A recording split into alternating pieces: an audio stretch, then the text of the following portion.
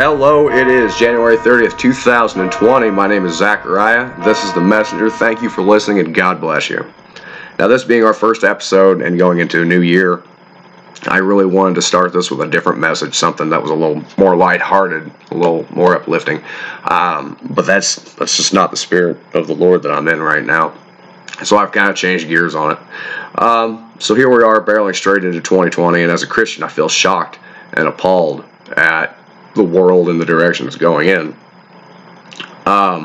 So the lighthearted message is going to have to wait, as the scripture Ezekiel 33:6 comes to mind. But if the watchman sees the sword coming and does not blow the trumpet to warn the people, and the sword comes and takes someone's life, that person's life will be taken because of their sin.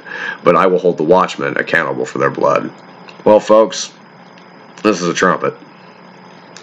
See, every day we wake up to a world where Christians are becoming more and more accepting of the evil they are surrounded by. We see Christian groups that are fully embracing homosexuality in the church. Not all of them, but there are several. If we read in Leviticus 18:22, men shall not lie with a male as one lies with a female. It is an abomination.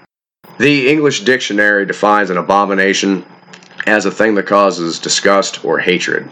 I think it's awfully coincidental that one of the most divisive, fiercely battled issues in America is homosexuality. And lo and behold, dear Christians, it's made its way into the church. We stand in a world where believers and non-believers alike become all too familiarized and comfortable with abortion. In Psalm 139:13, "For you formed my inward parts, you knitted me together in my mother's womb." So the Lord knew us before we were born. He made us. Now, those of us against abortion, yes, we call it murder. But more than that, what it really is, it's interrupting and destroying God's creation. Not only that, but it's destroying one of his favorite creations. As we know, man was his most prized creation.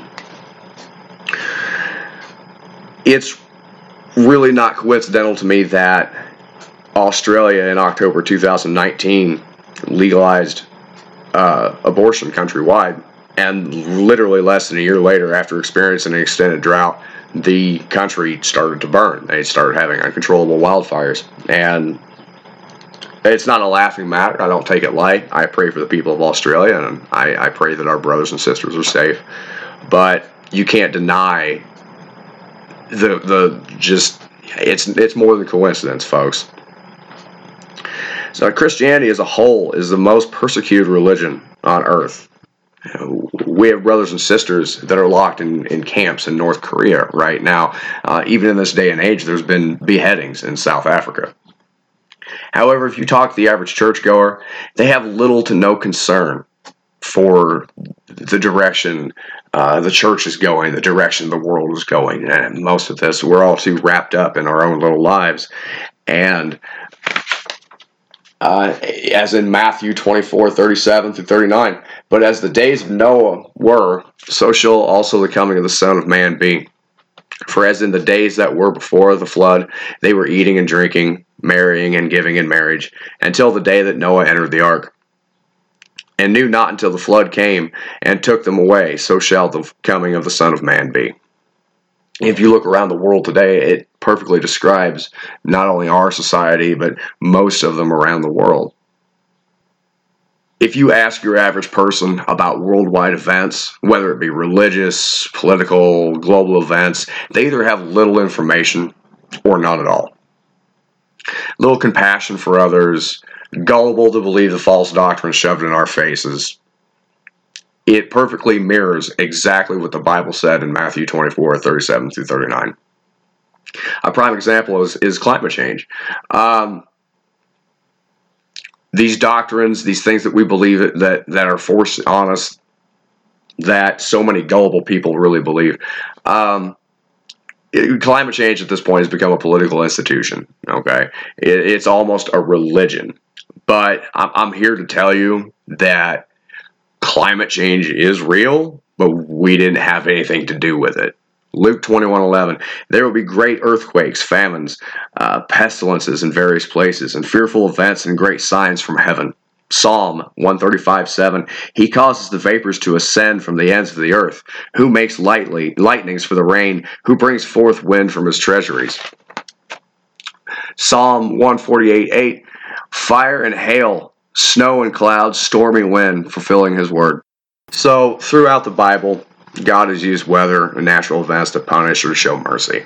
Just as he sends rain for the crops, he also sends calamities to punish the wicked. Sodom, Gomorrah, Noah's flood, these are common elements throughout the Bible.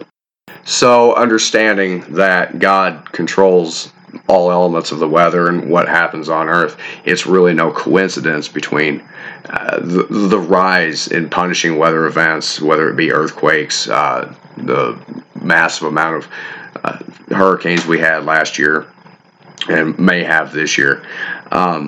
Even as I record this right now, 2 days ago, there was a 7.7 earthquake off the coast of the Caribbean.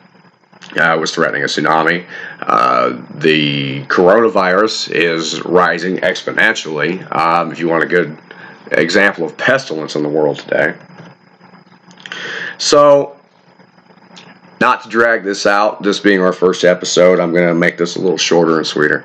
So what do we as Christians do in the middle of all this? Well, in Corinthians 16:13, be on your guard, stand firm in the faith, be courageous, and be strong. If you have accepted Jesus into your heart as your Lord and Savior, then you have nothing to fear. Be bold in your faith. Don't shy away from speaking about it. Pay attention to the world around you. Be on guard for your faith, your soul, and those you love. Stand firm in your beliefs and lead those you love with it. God needs warriors, folks. It's not an easy fight, but it has to be won, and it will be. I have so many more things that I wish I could cover today. Like I said, I want this to be, I really do want this to be an ongoing podcast. I got a lot of different topics that I'm going to dive into in depth. Again, I want to thank you for listening. Feedback is always welcome.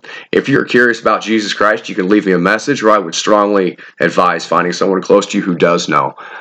It doesn't have to come from me.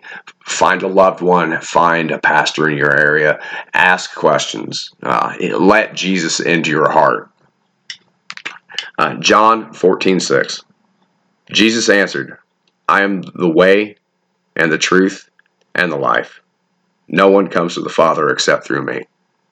Believe me, you want to be able to go to the Father, because at the end of this life, there's only two ways you're going to go, and one of them ain't so great. So I'd like to end with a prayer if you join me. If you happen to be driving, please don't just keep doing that. Don't bow your head. Dear Father, I ask you today that you protect and bless your children. Lead us through the darkness that we may see your light. Thank you for our blessings, both great and small, and thank you for our opportunities. In the name of the Messiah, Jesus Christ. Amen.